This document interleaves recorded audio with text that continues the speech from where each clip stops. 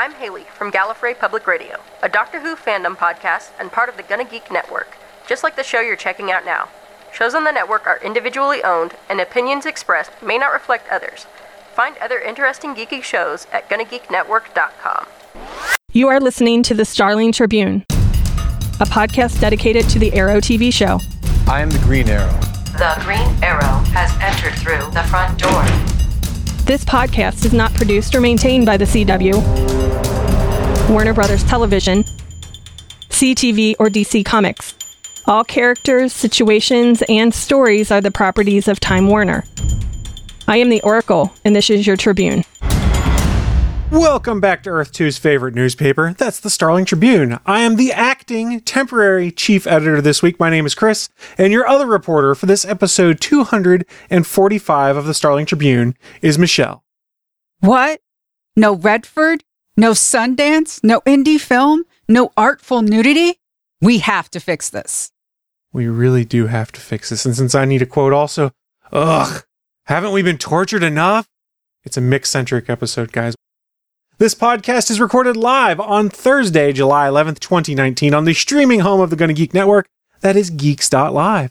And tonight we'll be discussing Legends of Tomorrow, as well as news, interviews, articles, and announcements that have dropped in the last week that could, and let's be honest, probably will impact future episodes of Legends, as well as The Flash, Supergirl, Arrow, Batwoman, and any other shows they come up with between now and then. If you're new to the show, thank you for searching us out on the internet and joining us. After the show, you can check out our content at GonnaGeek.com, where you can also find other geeky videos, podcasts, and articles. Thanks, Michelle, for setting that up for us. So why don't you just go ahead and break down this latest episode of Legends of Tomorrow for us? Yes, this is Season 4, Episode 10, The Getaway. It aired Monday, April 8th, 2019. Directed by Viet Nguyen. Credits include 2 episodes of Flash, 2 Legends, 1 Lucifer, and 4 of iZombie. Written by Matthew Mala. Credits include 11 episodes of Legends. And Ubay Muhammad. Credits include 2 of The Whispers, 1 Arrow, and 5 episodes of Legends. Pretty good crew on this one. And let's go back and step back in history a little bit. This episode, called The Getaway, originally aired back on April 8th, 2019, and the actual chief editor of this newspaper, one Stargate Pioneer, would punish me quite heavily if I didn't say, hey, let's go back and look at the ratings. But there's not much to look at when it comes to ratings, because when we go to this week in April, the only thing that aired was Legends of Tomorrow, which pulled in a live plus DVR of 1.57. The other shows, Supergirl, Arrow, and Flash, were all on break this week. So it was a Legends only, and with the live plus DVR numbers, those are pretty solid for what we've been seeing. So not bad once that's all factored in. Exactly. I think when it comes to this, a lot of people were on break. It was that certain weird time in April. Probably people caught this even later on in the week. And of course, the app. We keep talking about the app. They don't release the numbers, but they have to be big enough in order to renew everything. It's like we've said, between the app and the Netflix deal that they have right now, the numbers have to be pretty good. Although it will be interesting. This is a little inside baseball. Let's talk about streaming services for a second.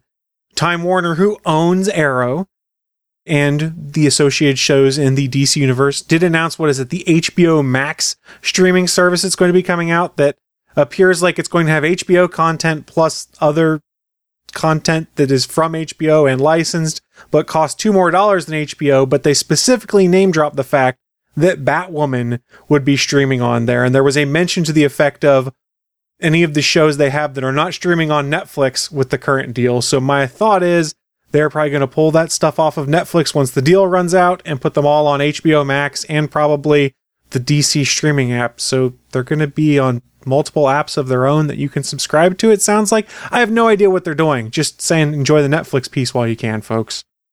You know, it almost makes me feel like I hope with HBO Max, there's a cable version.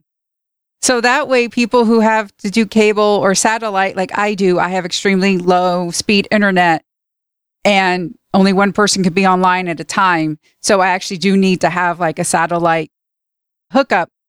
You know, when you get the HBO package, there's HBO, HBO Kids, HBO East and West, and this and that. It would be great if there was like HBO Max in there. I would totally dig that. So that would be cool. I will say, as a former Comcast subscriber, if you've listened to some of their podcasts I do, 2 weeks ago, I did talk about that I finally cut the cable cord. I just have internet with them and stream everything now. But Comcast cable boxes have built-in apps that run on them that you can get. That included Netflix, Amazon Prime Video, YouTube. I don't remember if there was an HBO plugin or not. But the way those worked is it came through the cable box, that app subscription, and it wasn't actually going through the internet through your router. It was doing stuff via the cable network to reach out and do that stuff. So it's possible maybe, but I have no idea what all is going to be on HBO Max. They've already said they want to put Friends and things like that on there.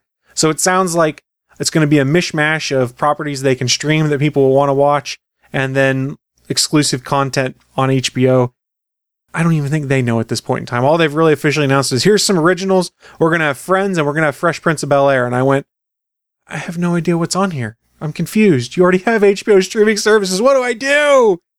I don't know. I'm lost. Well, why don't we get ourselves unlost? I like this plan. And talk about the episode, which actually finds our team a little bit lost. We find out that Nixon ends up telling the truth. And for those who may not be familiar with American history, Nixon was famous for saying, I am not a crook. He was covering up the events of Watergate and all that jazz, when in reality, he definitely was a crook, and he ended up having to resign because of all the stuff he wanted to avoid. Well, Gideon finds out that in 1973 in Orlando, Nixon just starts telling the truth. I am a crook. I am this. I am that. He can't satisfy his wife. Everything, just spills all the beans. This brings about global chaos because it interrupts trade agreements and what's going on in Vietnam. And it's just, you want everyone to tell the truth, but he just tells the truth about everything, which is a problem. Yeah. And of course, our team, gets into action, but there's a hiccup because a certain Hank Haywood takes over the Rave Rider. Well, he tries to, right, Chris? With moderate success, because Zari already knows what's going to happen, and they disable the Wave Rider, which I think could be, they showed cables pulled underneath the table, but could also be, hey, Gideon, we need you to play dead, basically. And let's be honest, Gideon would probably enjoy that fact, because I doubt there's any overriding programming in Gideon that says, hey, you have to obey Hank Haywood. No, I think they got rid of all that stuff when everything with Rip went down with the other secret code he had. I'm pretty sure they scrubbed all the secret codes and it's only a legend, and Hank's not a legend. Right you are. I don't know. This episode was just amazing. All about family. I love when they steal the RV. They kidnap Nixon, they steal the RV, and they find t-shirts that say Barnes Family Vacation. And I don't know about you, Chris, but I had flashbacks to a certain film franchise. The Vacation series from National Lampoon with Chevy Chase, because I had that same feeling too. I was like, oh, this is Vacation. Where's Chevy? I know. It was like I had the little theme song in my head. It's like, yes, I know this is 1973 and doesn't happen in that time era, but I still had that song. It was perfect.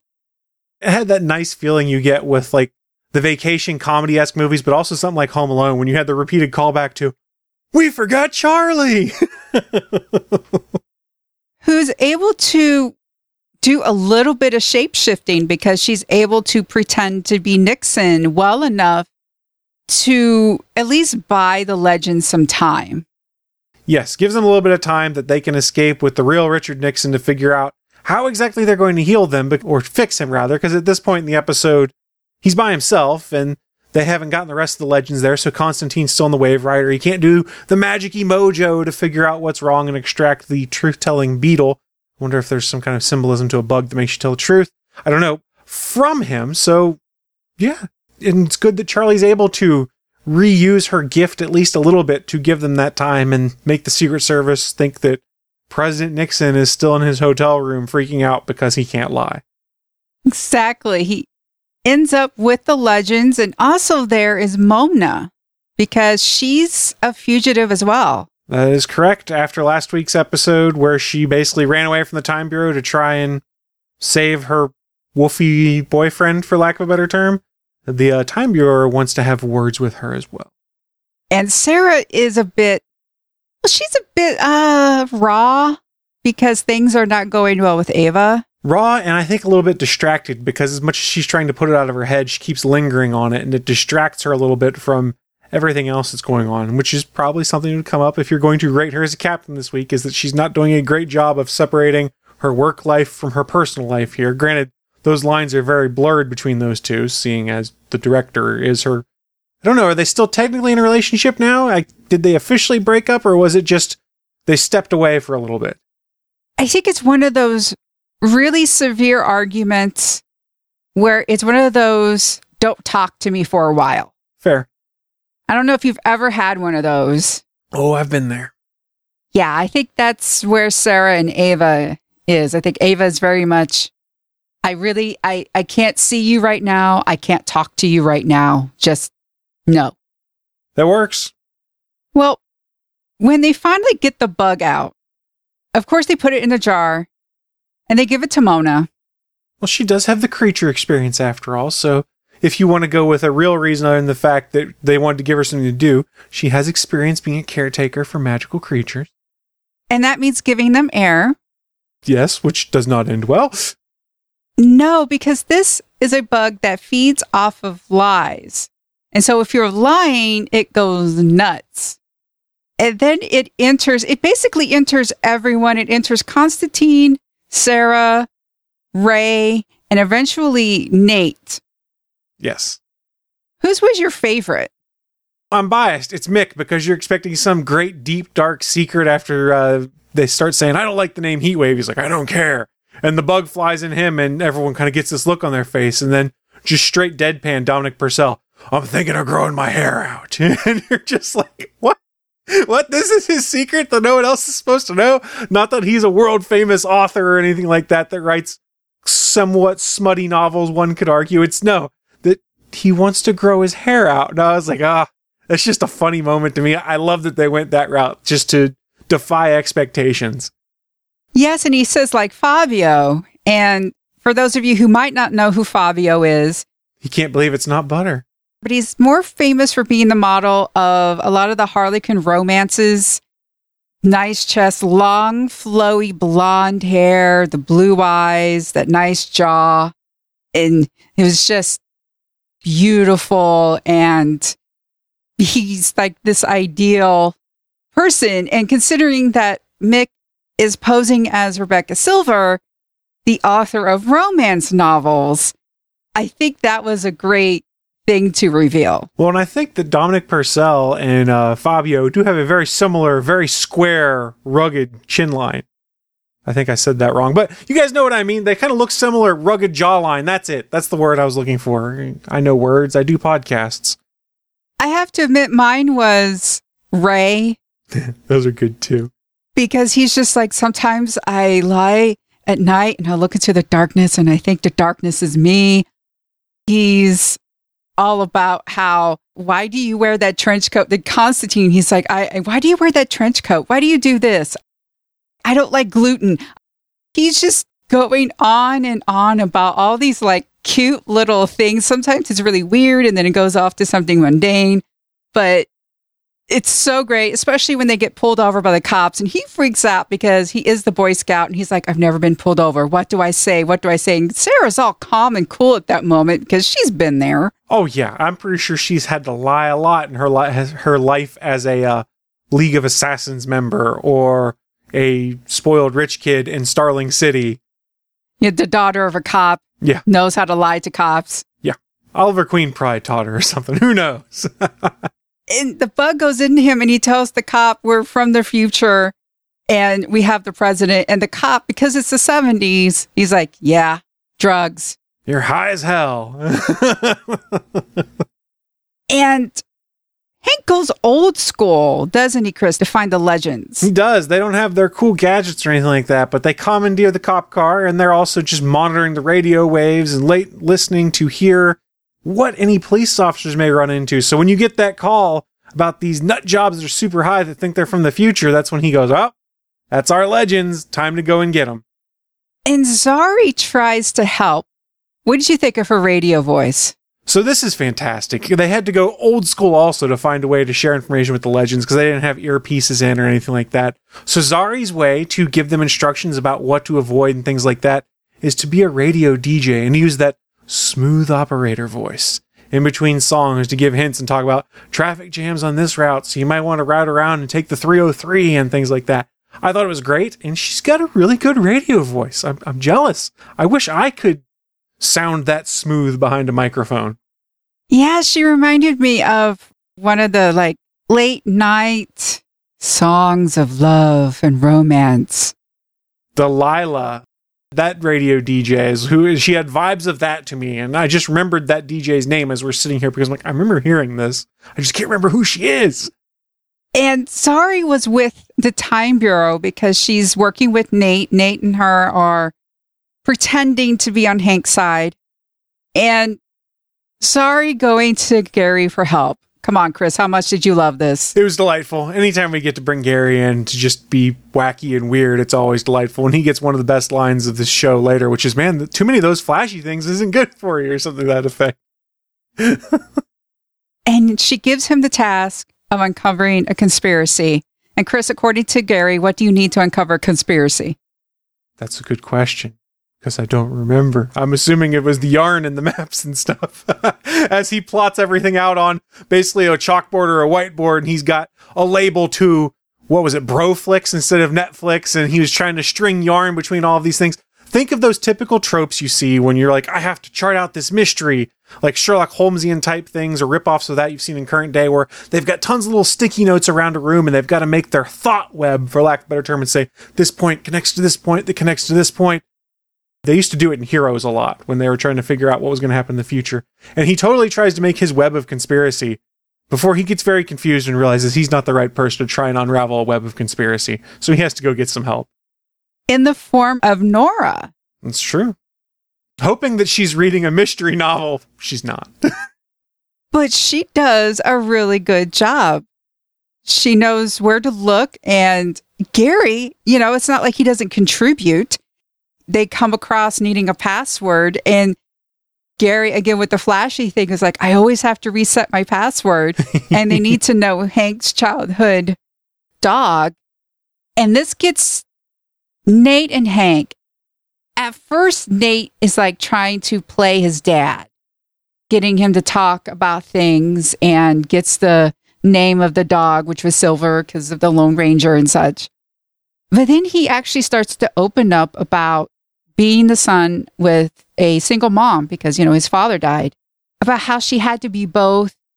And then sometimes she didn't, he realizes that perhaps, she tried her best. And then he realizes, wow, maybe I really didn't do my best and such. And the look on Nate's face. Yeah, they have a moment here where Nate finally feels like he might understand his father, because that's one of the common plot points they've had this season, is he doesn't really understand his dad, and they're not really close either because they just can't understand each other. And now he starts to get an idea of what his father's all about, the life his father's led, and why he's made some of the decisions he has. And it's kind of nice to see that realization come into play. And then you also feel bad at the same time that he's playing his dad to find these things out. And even Nate feels bad about it, because when they do the whole contrived thing to find out about his past and the name of his dog being Silver, after that you can kind of see this look that he's trying to hold back of, oh my God, I can't believe I exploited our relationship like this. We had a moment. He's like, hey, the legends aren't going anywhere. Why don't we go get some ice cream or something like that? Do something father-son related. And Hank has a moment of his own too, where he's kind of like, yeah, that'd be fun. And instead of calling his son Nathan, refers to him as Nate. It was a nice moment. Yeah, interrupted by a demon. Yeah. Tends to happen on this show, though. Yeah, Neuron in the form of Desmond comes in, and because of Nora's magical being, she's magic. She's a magic user and was possessed by a demon and such. Basically, she can feel him, and therefore he can sense her. And Neuron actually gets in touch with Hank using something called a public telephone. What? What is this? You mean a cell phone that we all share? No, there was a time when phones had a handle and there was a cord from the receiver to the phone. And you actually had to pick the handle up and down to, hang up. And then you picked it up when it rang to talk to people. And then there were these devices out in public where you could, well, back then it was a dime. Eventually it was a quarter to use it and actually dial the phone number that you had to have known by heart. I know, knowing people's phone numbers by heart or keeping one of those little address books things with, and such. Yeah, one of those things. That's crazy. I know. It was cool as a nice throwback, but here's the thing I realized as a grown adult who's in my 30s now. I went and looked at that. I was like, a phone booth or a public phone. That's great. And then I paused and went, I wonder how many people who are watching this show don't understand that actually was a thing. It wasn't unheard of to be like, hey, I'm going to some place. I'm going to the mall. Okay, well, call me when you get there. And it wasn't a matter of, okay, I'll take my cell phone out and call you. It was, I got to find the pay phone, drop in a quarter, call back to the house, be like, hey, Mom, I made it to the mall. We're going to go see this movie. We'll be home at whatever time and stuff like that. I mean, even at my high school, I graduated from high school in the early 2000s. People were starting to have cell phones. We still had public phones outside the high school so people could call back home or get in touch with people for rides and stuff like that. And I try to think now as I walk around, when's the last time I saw a public phone? I honestly, for the life of me, cannot remember the last time I saw a payphone somewhere. I really can't. I'm old. Neither can I. I remember when they started to go away, I remember places in my town where there would be a phone booth, a public phone. And then it's just like, wait, that's gone. Why is it gone? And it's like, oh, because all of us have these little flip phone. Back in the old days, they were flip phones and you had to press the numbers. It's true. Multiple times. And then it's like a B is like 1, 2. And then you accidentally, it's like, oh no, I didn't mean the C. So you have to do it again. Oh, it took forever. And if you were real lucky, your phone had rudimentary voice dialing. So you could say, go to a contact that said call Bob and record your voice saying call Bob. So you could hit a voice button and be like, call Bob. And it would do that. But if you said, give Bob a call, it would not understand, for instance. It had to be the exact same phrasing. This is the dark ages, kiddies. If you don't know what we're talking about, it's okay. We're past those times now. You can enjoy your pocket computers now and not even have to worry about the hardness of T9 typing. I used to be able to do that without even looking at the phone. That's one of the things I miss, is I could sit there in the back of a classroom in college and text someone without even looking at my phone and then send it out. Do that with a touchscreen phone nowadays. You can't do that. I remember my mom was against texting for so long. And then eventually I got her phone and just try it. And she realized on her lunch break that she could text me these epic rants about her coworkers. And it made her feel so much better because she did not have to say them out loud. And she could say whatever she wanted on her lunch break to me. And so I would get on my phone and then there would just be this epic from my mother about her going. And it's just like, I better read all of this because she's going to expect me to know what she said. When's the quiz? Yeah. And what's interesting is how quickly she picked up text lingo and the use. She actually uses more text shortcuts than I do. It's weird. It's a Twilight Zone. I know. Yeah, as we said, Sarah's in a really odd space. Her and Mona. What did you think about that?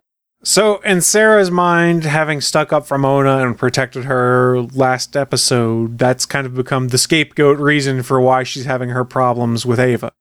And maybe that's partially fair to say, but to dump it all and be like, if I hadn't helped Mona, none of this would have ever happened, I don't think is fair, because Ava and Sarah's differing viewpoints of rigid adhesion to the rules to rules. What the hell are those? There was going to be a conflict at some point in time. What happened to Mona just kind of brought that to a head sooner than it probably would have naturally. So Mona's the scapegoat right now for why everything went wrong. And I think unfairly takes the brunt of some of it. I know she tried to tell Sarah so many times about that it was her that killed the Time Bureau agent, that she turned into a wolf, and she didn't intend to. Her emotions got out of control. And when Sarah gets the truth bug, there's sort of different types of truths. There's the truth of the heat of the moment. And that's sort of like that scapegoat moment, where at that moment, Sarah's anger at herself, at the situation, her frustration, made her think at that moment it was the truth. And Mona runs away and to the diner where there's some Time Bureau agents. And what did you think of her transformation in the diner? It's pretty cool. I mean, it's not the most expensive transformation they're doing there, but I think it works for TV, and you kind of get that B-movie effect of the werewolf transformation. And then Sarah comes along, and, at first I thought it was great because it's her and Constantine, and she starts talking to Constantine. She says, okay, tell me you told you so, blah, blah, blah. And Constantine is actually saying, I think right now what you need is one of your own pep talks. And that's basically what he does. And she's just like, yeah, I needed that, even though it was a lie. But then Sarah tells Mona the truth, that everyone gets like that sometimes. It's all right to actually feel your feelings. Yes, which is a very interesting thing when you think about how Sarah started this show. As the White Canary, still raging and psychotic from having had her soul brought back to her at one point in time, to now realize, hey, it's okay to have a feeling, to express it. You don't have to just kind of shove it into some dark corner of your mind until it just spills over. So considering everything, how would you rate Sarah as a captain? So I think if you start at the beginning of the episode, your rating is probably fairly low, but the realization and how they clean things up at the end kind of brings it up. It's not a stunning performance as captain this week, but it's passable. So passable means 70%, so I would give it a 7. That's what I think I'm going with. How about you? I would agree. She had a solid plan at first, but then, of course, things changed because Hank took over the Wave Rider and everybody had to come into 1973. But she did forget Charlie, not once, but twice. Which is hilarious to me. Or was it 3 times they did we forgot Charlie? I can't remember, but every time it, like I said at the top of the show, had that sitcom feel because I kind of zoomed in on them and they turned and looked at each other like, oh. I know. Oh, this is like Legends as a comedy. It was great. Mm-hmm. Yeah, I would have to agree. At some points, it would have been like a 5, but how everything ended with, how she was able to take care of Mona and then get everybody together, it ends up being a 7. Yeah, I think it's a fair rating. If she had not figured it all out, it'd be much, much lower. Yeah. What do you think of Hank's transformation? One of the things that we talked about, there was a news story about how they were going to take Hank into like a darker, more obvious villain role, but they decided, because they love the actor so much, to do a course change. Do you think the course change was logical? Did you believe it? So I did, because they had that really good father-son moment we talked about earlier in the show, where you can finally see them, Nate and Hank, understand each other and kind of come to understanding of, I understand how my father thinks, and I kind of get how my son thinks. And Nate, when he has the truth bug in him still, be like, I like working with my father. I want to do more of this. And you can kind of see in Hank's mind where he'd be like, wow, I kind of want to keep doing this too. Maybe the better solution here is keep working with my son because it helps us build up our relationship more. And let's be honest, whether you like Nate's course over the show or not, he does have a lot of experience with the kind of things the Legends run into that the Time Bureau deals with. And he's a bit more of a known quantity than the unknown quantity that Nate has been working with. So by kind of bringing back that father-son relationship and bringing them closer together, I totally buy the transition of why he'd want to work with his son, step away from where he is, and, for lack of a better term, not turn heel, if you want to use wrestling terminology. So I totally bought it. How about you? I did, which makes the ending of the episode tough, which we'll get to in a moment. It makes me think that Neron was using Hank's name to put all the property and such in the past. I think that's possible. But if it's in Hank's email, one would assume Hank would at least have some knowledge of it. So maybe Neron's doing that with Hank's permission because it's easier to do it that way. I don't think it was a matter of Hank not knowing. Yeah, it seems as though, because he says to Neron, at first, I liked your plan. I thought it was right. But then I realized that we shouldn't be doing it. Like it was the wrong approach. So it seems as though he was on board at first that maybe exploiting the magical creatures, but then working more with the Time Bureau, working more with the Legends, working more with Nate, and then having that big reveal. Because he does say to Nate before the truth bug, everything I've done for you. Mm-hmm. And then, Nate has that wonderful, I love you moment, which he's never been able to say to his father that he loves him. So yeah, I think it was earned. Of course, I do wish we had another episode. Yeah, it makes it that much more bittersweet that they come to this realization as father and son, and then we have the end, and you go, ow, why? It hurts. Yeah, because Hank tells Neron, I don't want to work with you anymore, and Neron's just like, well, I don't need you anymore, and basically sucks the life essence out. And Nora feels it, and she escapes her cell in order to help. And what is probably not a low expenditure of power to do so either. Yeah. And I know the title of the episode is The Getaway, and that is the name of the RV. So that's sort of like the obvious takeaway. But basically, Nora gets blamed immediately because she's found over Hank's dead body, and Nate is, of course, upset. It's a matter of very poor timing there when she shows up. Yeah, and she uses more magic in order to get away. Exactly. Well, and she really has no choice because you would imagine, put yourself in Nora's shoes. You're trying to do the right thing to go and save someone because Neron is killing them. By the time you show up, they're dead, and someone walks in who is that person's son, who you've had an adversary relationship with in the past. You're not going to be able to talk to him rationally, be like, this wasn't me, I was trying to help. And let's be honest, if you're Nate, what's your incentive to believe her also? Exactly. So, Chris, is there anything else about the episode you want to talk about? So, I was kind of bummed that Ava just took a leave of absence and wasn't there that week because it seems strange to me that she's so dedicated to the Bureau, but she would step away. I mean, maybe that's an indicator of just how much that relationship between her and Sarah means, that it messes her up that much, that conflict between them over the job, that it causes her to step back. But I'm very curious to see what happens when presumably Ava comes back next week and has to deal with the fallout of, okay, Sarah and I have been fighting. I had to step away. I stepped away. So Hank stepped in to run the organization. Oh, and he died because he stepped in to run the organization while I was away. So I think that further compounds her guilt and issues she's been having that has strained the relationship between the two of them. And I think it'll be interesting to explore. So that's the last thing I could think of. What did you have? Zari and Nate. I get it. I get it, but I don't. I like the way the actors interact and stuff like that, but I don't know that I necessarily would ship them or buy a relationship between them, especially when you consider the fact that Nate was in a relationship with Amaya for how long? Over multiple seasons, and was really screwed up by it. I don't know that you need to push him into another one. He's becoming that guy on the ship, for lack of a better term. Yeah, it's like we need a love story. We need somebody to pull it off, somebody with a big heart. And they decided to make it Nate because I think they're trying to set up Nora and Ray. Mm-hmm. You know, they don't want to do it. But I don't know. Mick had Gamora for a while. That's her name, right? I think it is. I'm not sure. Marvel might.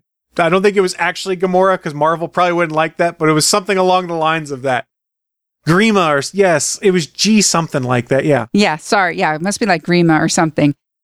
So I guess that leaves Nate. By process of elimination, it's either him or Gary. Yeah. Charlie's too new. Constantine's still pining over his lost love. So yeah, process of elimination.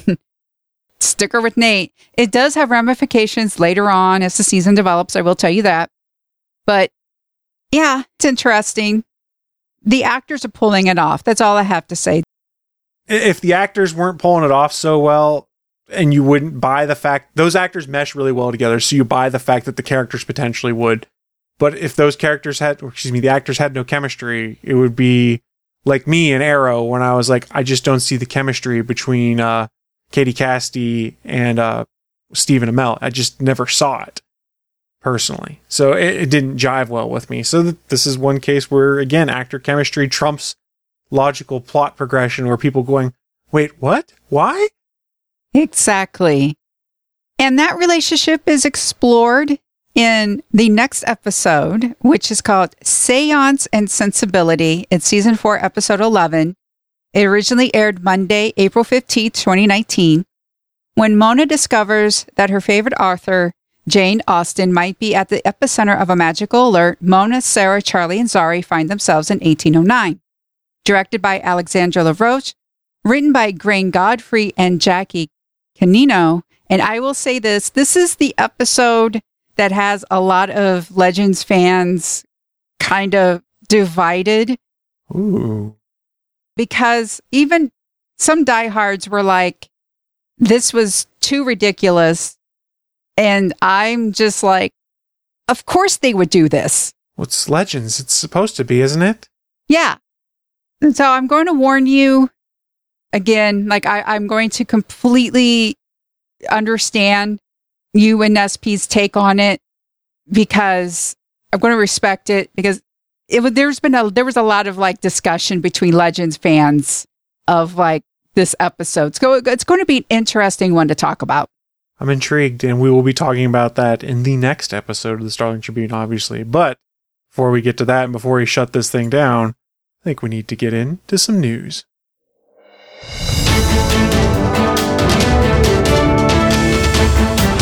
Live from the Starling Tribune main news desk on floor 52 of Starling Tribune Tower, it's the weekly news roundup with our chief news anchor, Michelle Ely.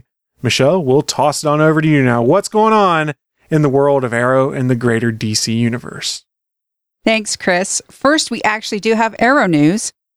TV Line has learned that Catherine McNamara, who debuted and recurred during season 7 as Mia, the child of Oliver and Felicity, is going to be a series regular for the 10-episode last season. This really shouldn't be a surprise, considering that Joseph David Jones, who plays future Connor Hawke, Ben Turner, a.k.a. Bron Tiger's son, who was eventually adopted by Diggle and Lila, was himself promoted to series regular last month. Plus, also reported by TV Line, the role of Diggle and Lila's grown-up biological son, John Jr., is being cast for the Flash Forward storyline. And we have learned that Arrow has 10 episodes, obviously, comes back Tuesday, October 15th, but the first episode is called Starling City. Ooh, so either we're talking about time travel or it's a callback to something from early on in the series. I mean, it's entirely possible with the Monitor involved. There could be time travel, so I'm curious. I want to know where they're going to go with this. I think it's also pretty cool that Catherine McNamara got promoted to series regular. That being said, I just think that was the last one they announced and waited until this long, because let's be honest, like you said, with everyone else getting bumped up to series regular, Oliver Queen's daughter is going to have to be a series regular in a show called Arrow. And I know this is going to fuel a lot of speculation that fans have out there of going, they're really fleshing out everyone that's in this future Star City. Are they gearing up to try and do a spinoff when this is all said and done? And part of me goes, maybe they are, but then another part of me goes, I don't know, they've done 8 seasons of Arrow right now. Even if it is its own independent story but spun off, I think it's going to be very hard to do all the other shows set in the current day and one set in the future and then try and figure out how they would all interconnect and how something you do in, say, Batwoman would potentially then impact the future Arrow shows. It could be a nightmare to try and manage. It would. I wonder if Oliver is having to visit the different Earths. That could be.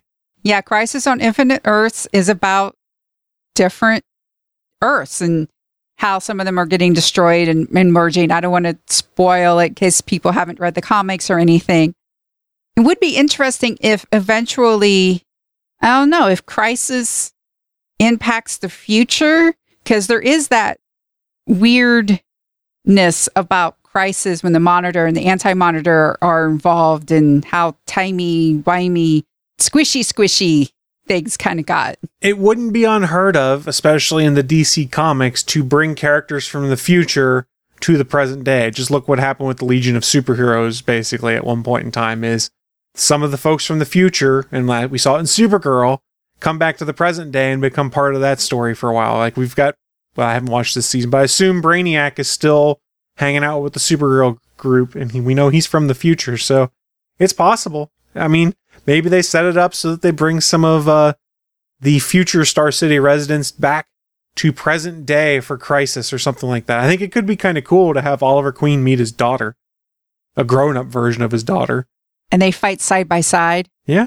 Passing the torch, literally, which they want to really do since this is the end of Arrow. If you could literally have Oliver pass the bow, for lack of a better term, to his daughter, it'd be pretty powerful. It would. Our next pieces of news have to do with Legends. Good news. Matt Ryan is returning as a series regular for the 5th season of Legends, which is going to be very helpful because this ties into the next article of news, which is Legends has promoted Olivia Swan, who portrays Astra Logue, to series regular.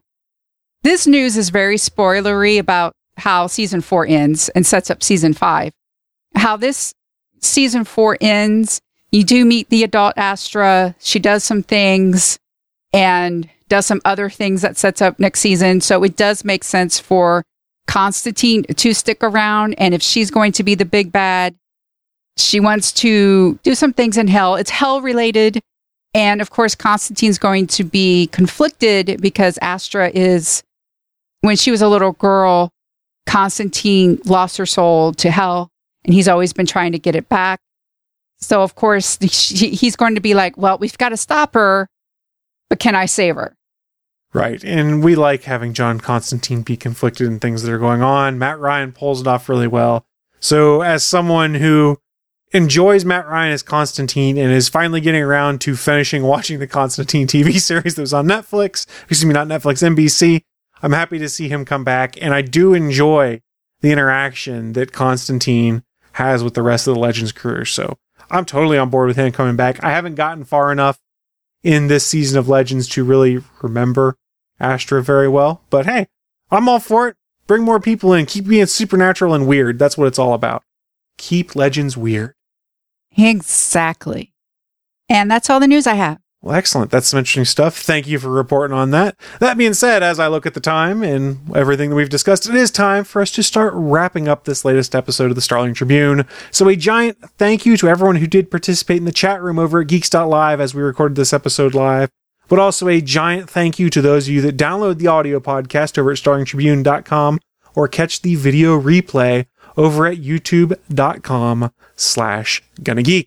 A friendly reminder, if you do have an Amazon device, aka Amazon Voice Services tools, things like that, you can enable our podcast as a skill. So you can basically say, hey, A-word, play the latest episode of the Starling Tribune, and she'll do it for you. Another friendly reminder, we do have a Discord server. You can find that over at GonnaGeek.com/Discord. You can come and join in all the wackiness that takes place there. You can talk to us about Arrow, Legends, Flash, any of the other DC shows in the Starling Tribune channel. But biggest reminder of all, don't forget you can catch us live as we record the Starling Tribune here at www.geeks.live, 7:30 p.m. Eastern, 4:30 p.m. Pacific on Thursdays. We would love to hear from you. We are the Starling Tribune on Facebook and Instagram, at Starling Tribune on Twitter, and you can call us at 612-888-CAVE. That's 612-888-2283. Well, Chris, this brings us to the end of another great episode. Any last words before we sign off? At the Chris Farrell. Hashtag, I couldn't find a way to squeeze Haas in this week.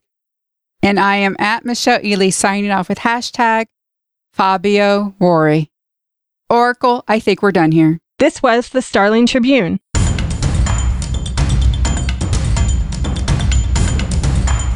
You can leave us feedback at GonnaGeek.com or check out our archive at StarlingTribune.com. Visit GonnaGeek.com for more podcasts. Music by Kevin MacLeod can be found at incompetech.com. This podcast is not produced or maintained by the CW, Warner Brothers Television, CTV, or DC Comics. All characters, stories, and situations are the property of Time Warner. No infringement is intended. We will see you for the next episode of CW's Arrow.